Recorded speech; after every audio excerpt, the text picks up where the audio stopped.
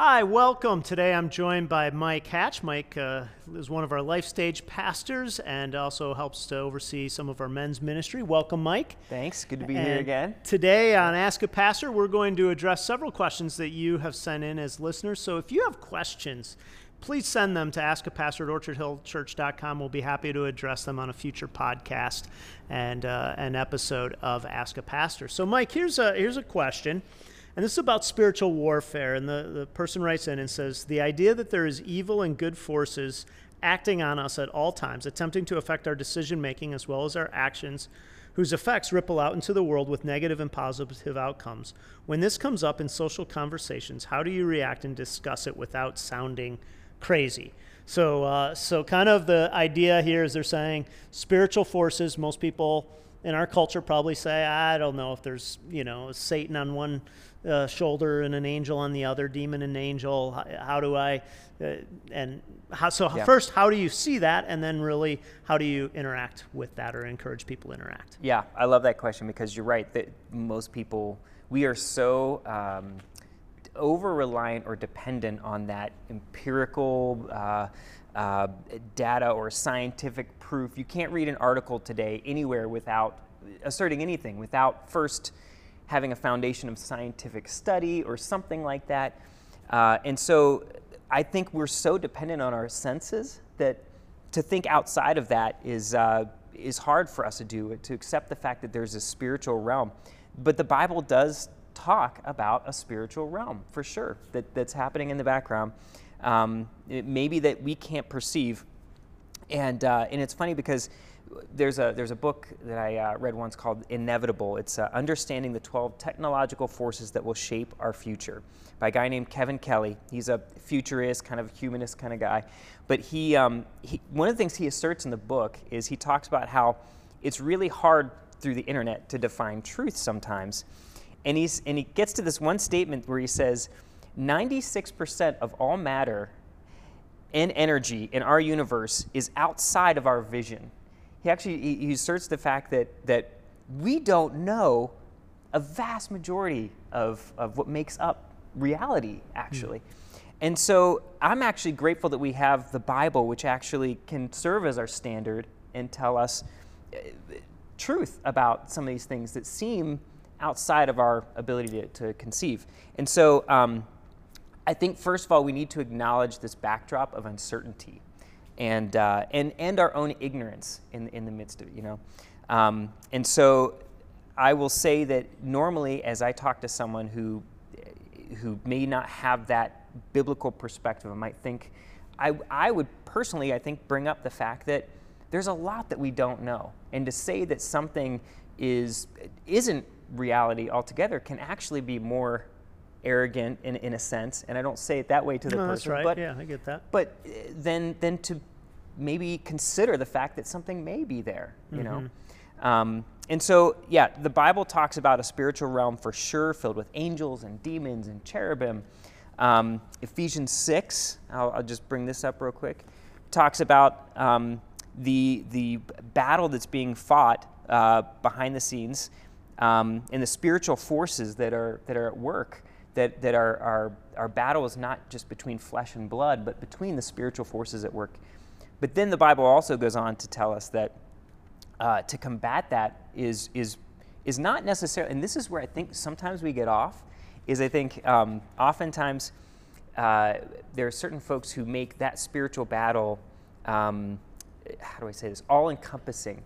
And when in actuality, and it, there is a certain amount that it affects us greatly, but the solution that Jesus and Scripture gives us is more simplistic than I think we understand.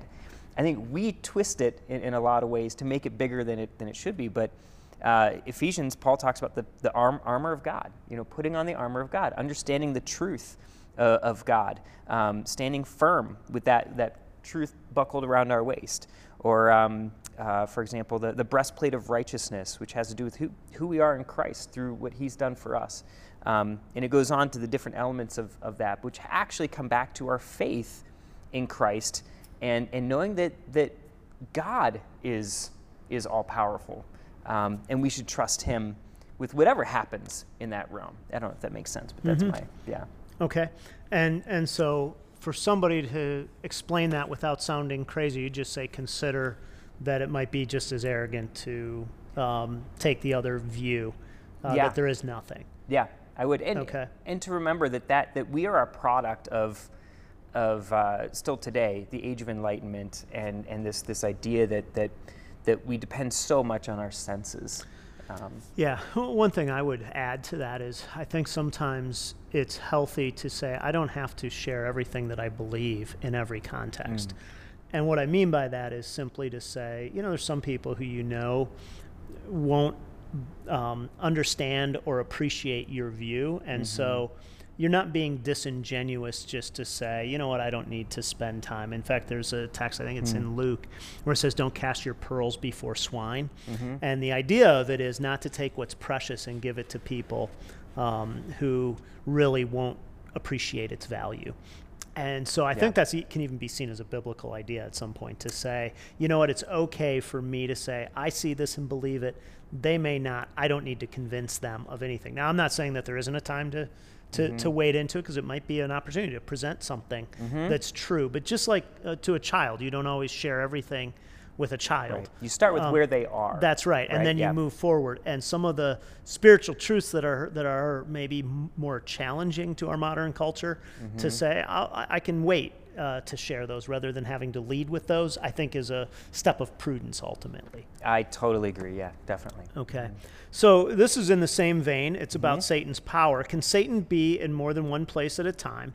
It seems as though people generally feel that whether praying silently or aloud, Satan can hear their thoughts. He's not all-knowing, yet he's commonly treated as though he is. So I'm not sure exactly what the question here is, but other than kind of, can you just opine, or maybe not opine, but tell us what Scripture says about Satan. Yeah, definitely. So first of all, Satan is a creation of God. He is one of God's created beings, number one.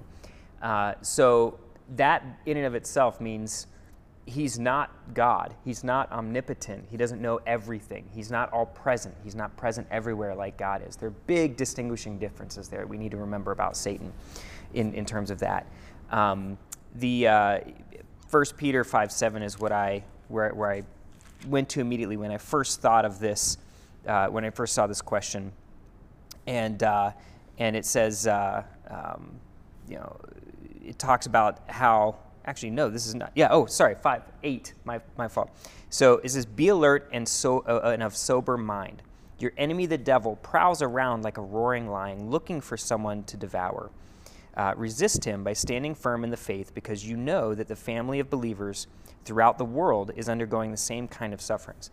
Now, I do think, number one, that this analogy too, again, comparing Satan to another created being that is prowling around, I think it actually kind of speaks, again, more to the fact that he's prowling around, which means he might be over here or he might be over here, but he's not necessarily everywhere. I think sometimes Satan is referred to, though, in light of, or the term Satan, in light of the greater demonic, if you will, activity that's happening. And so Satan, along with demons, who are fallen angels, again, created beings of God, are all working together in some way, shape, or form to sabotage God's redemptive purposes. And we need to remember that. But Satan himself is definitely a created being, definitely within the confines of being a created being, is not all powerful. But you're right. Often in our culture, people will talk about Satan as if, like, the classic, the devil made me do it thing, often going that way. And it's interesting because I've found that, not that how do I say this? Not that I dismiss Satan altogether, but I have enough I have enough issues dealing with my own sin, which will sabotage me in my relationship with God. And so while I acknowledge Satan, I almost feel like sometimes we need to focus, in some sense, on more about depending on Christ for the sake of our own sin that could thwart us, if that makes any sense. Well, it's you can fall into one of two extremes here. One is Satan's responsible for everything, and the other is Satan's responsible for nothing. And yes, it's true that Satan is not omnipresent like God. So Satan can't be harassing you at your house and me at my house simultaneously. Yeah.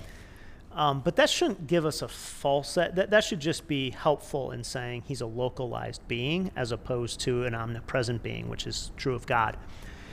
But his demons do function.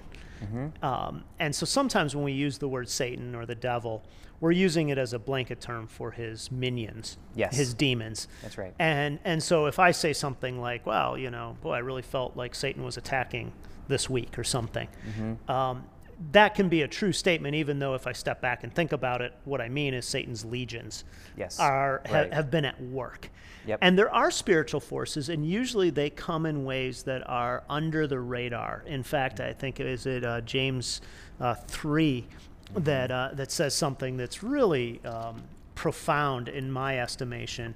Not that all of Scripture isn't profound. Have to be careful how I say that. It Really? makes it sound Yeah, like right. there's just one Scripture. But it says this. It says, but if you harbor, this is verse 14, if you harbor bitter envy and selfish ambition in your hearts, do not boast about it or deny the truth.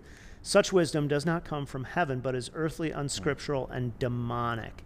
And so what that's almost saying is that when you're in strife with somebody, when you have unhealthy ambition, in other words, an ambition to say, I want to be made much of, I want them to be put in their place, I want this to be, like when there's tension, that somewhere in that tension, somebody's given themselves over to the demonic control. And not control as in possession or anything. I'm not talking about that, but I mean they've allowed that influence to become part of their thinking. Yep. And that's really where we see this come to fruition, is it's in our thinking. Right. So whether you ever tab it to Satan, demons, or just to I had a thought, but what the Bible doesn't shy away from is even your human disrupted relationships are a lack of spiritual discernment at some level in that. And so the Bible's very clear about that. But I think we can refer to Satan in those ways, and yet it's helpful to say, but he's localized, he's not all powerful. And this question talked about knowing thoughts. Yeah, right. And I think that's an important thing to just mention, and that is I don't believe that Satan knows thoughts. Right. Because he's not omniscient, he's not in your head knowing what you think. So he can only, Satan or demons can only respond to what you are doing or acting on. Now, that doesn't mean they can't influence your thoughts, but television commercials influence my thoughts. So I mean, we're being influenced all the time.